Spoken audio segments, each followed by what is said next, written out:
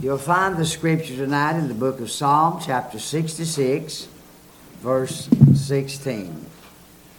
Again, I do want to express my gratitude for the privilege to be a part of these services. Thank you so much to the church for all that you have done, for all the delicious meals, for your care, and for providing all that you have provided for us. Thank you for the nice place you provided for me to stay. As a matter of fact, the church has done so much for me. I am so grateful for it. They've done everything but put me in bed at night. But thank you for being so good to me. And I do love this dear pastor. And as I've said before, I'm sure if a person could not get along with Brother Brandon White, they're probably too dangerous to be loose. But I certainly do appreciate this dear man of God and his family as well. And such a gracious spirit and a servant's heart, and he's a great preacher. Amen. And I do love and appreciate him and each of these men of God that have spoken to us, and those that haven't. It's just a blessing to be in the presence of all these great men of God. I do appreciate the message tonight and the messages that we've heard today. Each one of them has spoken to my heart. Amen. And it's just amazing how God takes men of different backgrounds, different abilities, but we end up at the same place, at the foot of the cross. And I appreciate all the preaching this week, and also the singing that's uplifted and blessed our hearts and encouraged us to worship. Psalm chapter 66, verse 16. Come and hear, all ye that fear God, and I will declare what he hath done for my soul. Let's bow our heads again, please, while we pray. Our Father, I bow in your presence tonight to thank you for this day, for the blessings, the mercies of it. Thank you for the word that has been preached in this place today, for the word we just heard. Thank you for the songs that have been sung. I pray, Lord, now that you'll still our hearts in thy presence. I pray that should there be any among us tonight that are strangers to your grace, that this will be the hour of salvation. Revive those of us that are saved. Encourage the people of God as you have been doing even tonight. And I pray now that you will be pleased to touch thy servant. I pray for that special anointing. Illuminate my mind, loose my tongue, and may the gospel go forth in its power. I pray, Lord, for that special anointing tonight. I pray that you will help us to travel in this service the divine distance you want to take us. Lord Jesus, whatever we say and do tonight, may it be to the praise and the glory of God. We love you because you first loved us and gave yourself for us. In the name that's above every name, the name of our blessed, blood-stained Redeemer and soon-coming King, I humbly pray, amen. Amen. I want to speak to you tonight as we look at this verse, Psalm 66, verse 16, about the anchor of the soul. It's been my privilege I know of at least 2 occasions to visit the home of John Knox in Edinburgh, Scotland. And John Knox, the house of John Knox, was located exactly halfway between Edinburgh Castle and Holyrood Palace. I was privileged to stand in the very room where John Knox went home to be with God. But when John Knox lay dying, he said to his wife, "Bring me the holy book. Read me the text that brought me to Christ." She read to him from John 17:3. "And this is life eternal, that they may know thee, the only true God, and Jesus Christ, whom thou hast sent." I can say tonight, with gladness and rejoicing, that many years ago, I anchored all my hope in Jesus Christ. As the apostle said, "I know whom I have believed, and am persuaded that he is able to keep that which I have committed unto him against that day." This text is a good place to anchor your soul. In times like these, You do need an anchor. Right. And you need to be absolutely sure that your anchor holds and that it will hold during the time of the storm and in the time of death. Hebrews 6:19, which hope we have as an anchor of the soul, both sure and steadfast, and which entereth into that within the veil. My hope is built on nothing less than Jesus' blood and righteousness. We think about the creation of the soul, and therefore it's important that you have an anchor for your soul. Now, the soul is not material or carnal or tangible, rather. The soul is a spiritual thing. It's invisible. You've heard that expression? I haven't seen a soul all day. They're right. No one has ever seen a soul. But the soul is that eternal thing that God has placed within every human. We see a body with a soul. Genesis 2:7. And the Lord God formed man of the dust of the ground, and breathed into his nostrils the breath of life, and made man a living soul. The soul is a product of the breath of God, the life and the energy of God, and all that means. Adam's body was not made in the likeness of God, but rather his soul, in the fact that it is eternal. It is everlasting. Before the fall in the garden, Adam's soul, which had been made in God's likeness, knew complete righteousness, and he possessed complete knowledge before his fall. Think about the contemplation of the soul. The soul is capable of contemplating its Maker. We worship with our souls. The Bible says, I will lift my soul unto God. It is the soul that approaches deity. It is the soul that enters in the presence of the thrice holy God. And these bodies just express what our souls feel.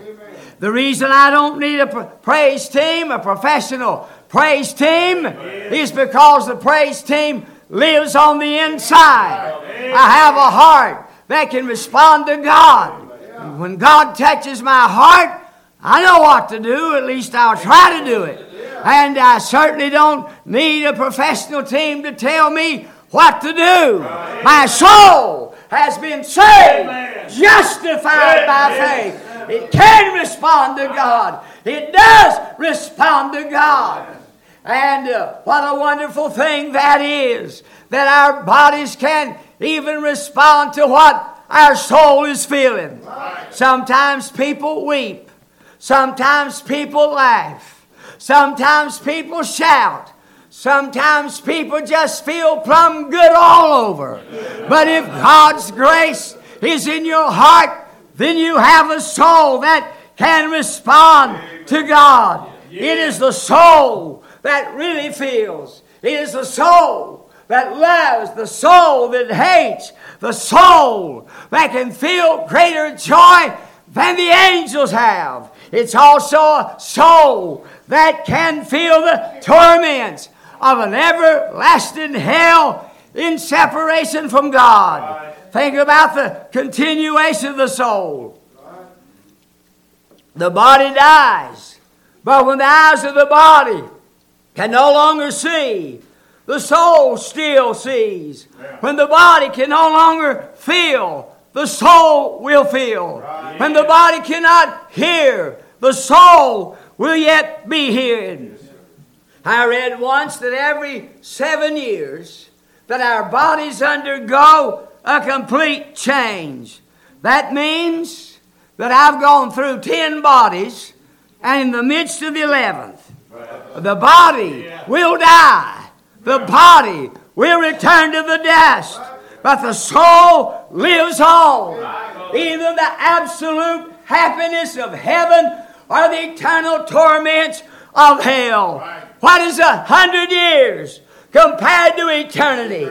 Once the body yields up the soul, that tie is cut, your destiny is sealed. The moment that you leave this world, And the state that you live in will determine your everlasting state. Yes. If you die saved, you will live in the bliss of His glory. If you die unsaved, you will face the terrible wrath of a holy and of a just God. Yeah. Where the tree falleth, there shall it lie. Yes, I cannot imagine what it will be, excluding the coming of the Lord, the return of Christ for His church, to actually leave this body and enter the world of eternity, infinity. I cannot imagine what it would be for a sinner to die without Christ. And at that moment, the iron door of the gate of eternity is shut forever. Everlasting fire, everlasting separation from God. Where the tree falleth, there shall it lie. If you die without Christ, it will be eternal. If you die with Christ in your heart, it will be eternal joy and praise. And in light of that, what good are the pleasures of time when all eternity is torment? What good is all the things that this world provides without Christ? While the bright lights of time, when all eternity is darkness, what are all the joys of time, when all eternity is agony? What good is anything in this world if you die without Christ in your heart? Now, nobody, of course, can get all the positions of the world. But Jesus says, if you could get them all, if you could occupy every throne, every place of power, every position of authority, and every pleasure, satisfy every lust of the body, what doth it profit a man if he shall gain the whole world and lose his own soul? As Brother Kevin reminded us last night, the rich fool in Luke chapter 12 said, I'll tear down my barns, build greater barns, and say, Saul, take it easy, eat, drink, and be merry. And I'll build greater barns. You have enough that'll last you for many years. But that same night, death with silent slippers, silent as the dew, walks into the place where this rich fool has just made his plans. And God says, thou fool, this night thy soul shall be required of thee. What good is everything in this world if you die without Christ? Amen. There was a man in our area who built a palatial home. He spent one night in it and fell over dead at the breakfast table the next morning. We do not know when our sojourn on this earth will end. If you have lived your life without Christ, rejected His grace, it is sadness and sorrow for eternity. And in light of that, your soul is important tonight. And so in consideration of the soul, this is a wonderful promise.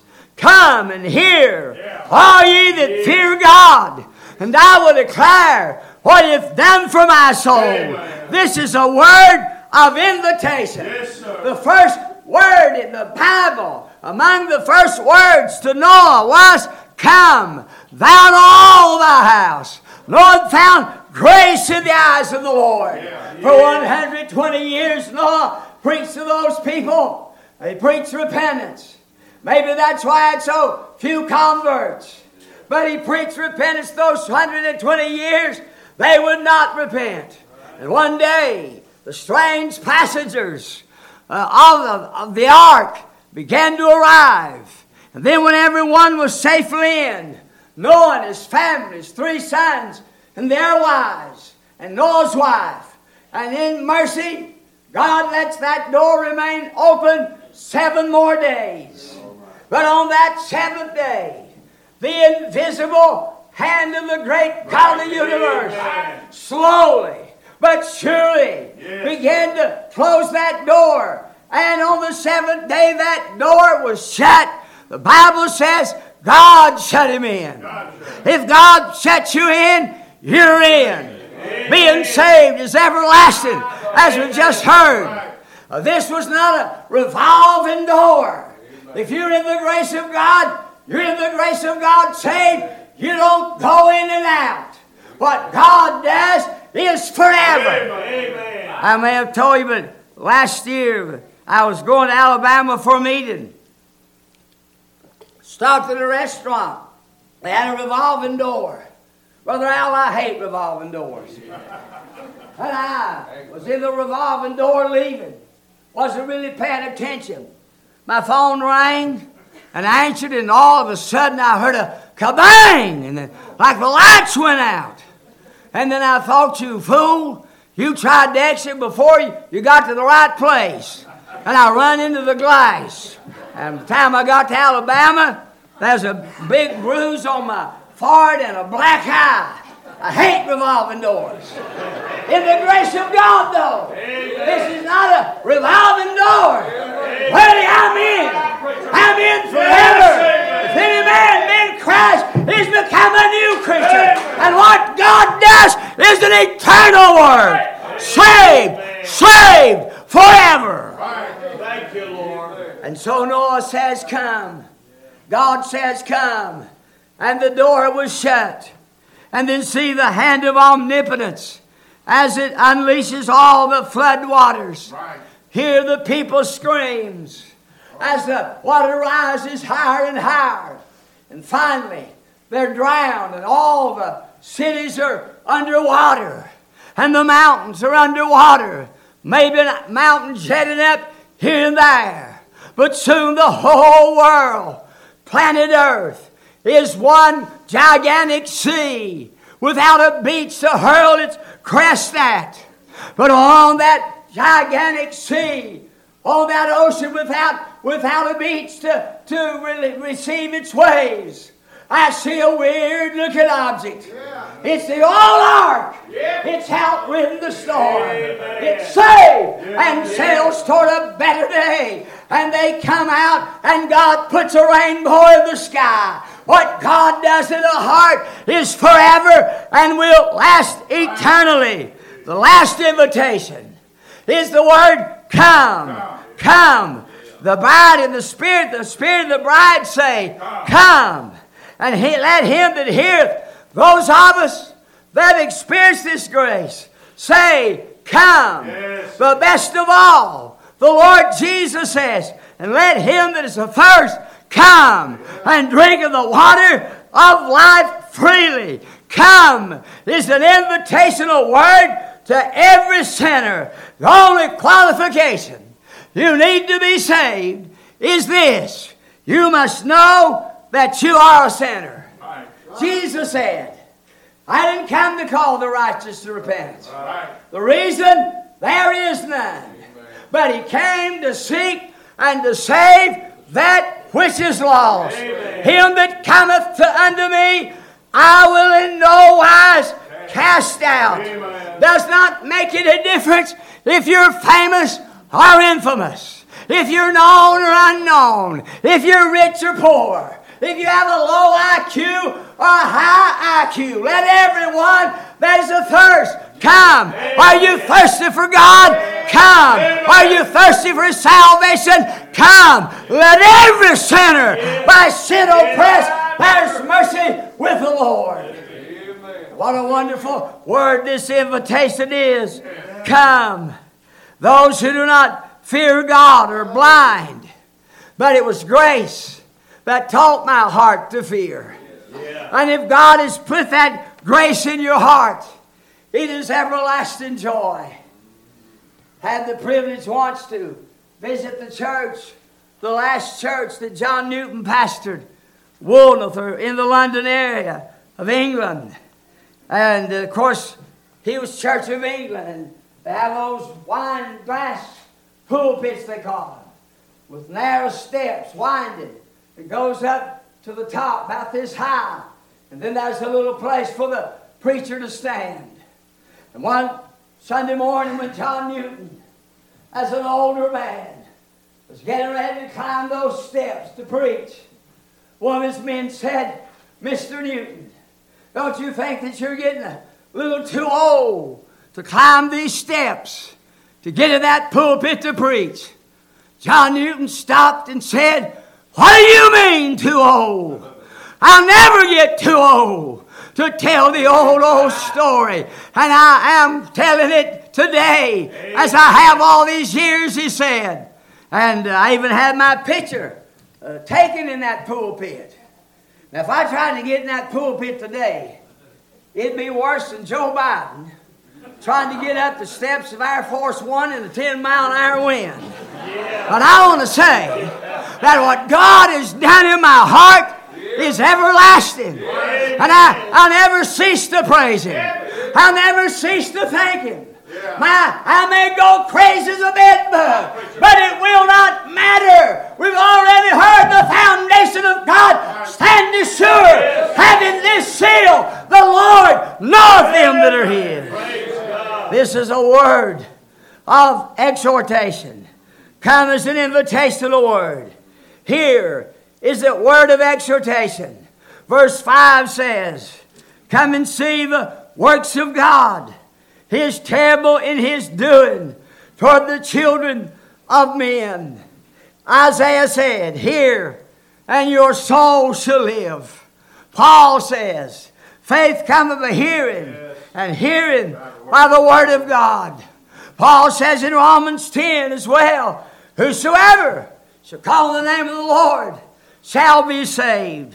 How then shall they call on Him in whom they have not believed? And how shall they believe in Him of whom they have not heard? And how shall they hear without a preacher? And how shalt thou preach except they be sent?" This is a word of exhortation. Come. And the psalmist said, "I'll declare what God hath done for my soul."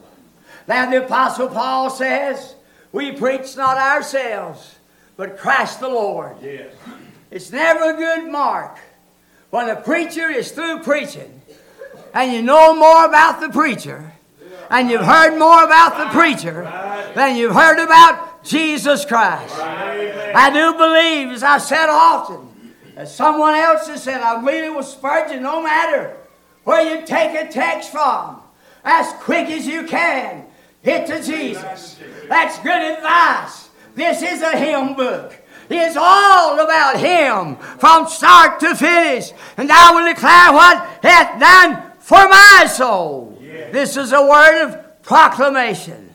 I will declare. The psalmist had made up his mind that he was going to tell it. And one of the great sadness of our churches today is that they're largely silent. But the Spirit of the bride say, "Come." It's a sad thing when a church does not, it's not their preeminent mission, it's not to declare the gospel to a lost world. Amen. Tell it. If God has saved you, tell it. Spread the good news. Give the winds a mighty voice. Jesus saves. Jesus saves. No matter how wicked the day may be. And we do face great wickedness. And I'm convinced that we're near the end of Romans 1. Even as a nation becoming more and more reprobate. But I want to tell you that God is not taken by surprise. He's not alarmed by the headlines of the newspaper this morning. You can rest assured that there's a God in heaven who rules over the affairs of men. Amen. Like that old fella that bought a boomerang, killed himself, trying to throw the old one away. You can't get rid of God. He will just remain God. He is the great I am. And my dear friends, it is absolutely essential that you know this God in His saving grace. God's grace has done a wonderful thing for my soul. Amen. And every person here tonight that is saved will testify of that. The greatness of God and the power of His salvation. I'm not ashamed of the gospel. Amen. It is the power of God unto salvation to everyone that believeth. It does not matter how long you've been saved, how long you've been telling it. It gets more precious and sweeter every time You hear it. He wrought my soul.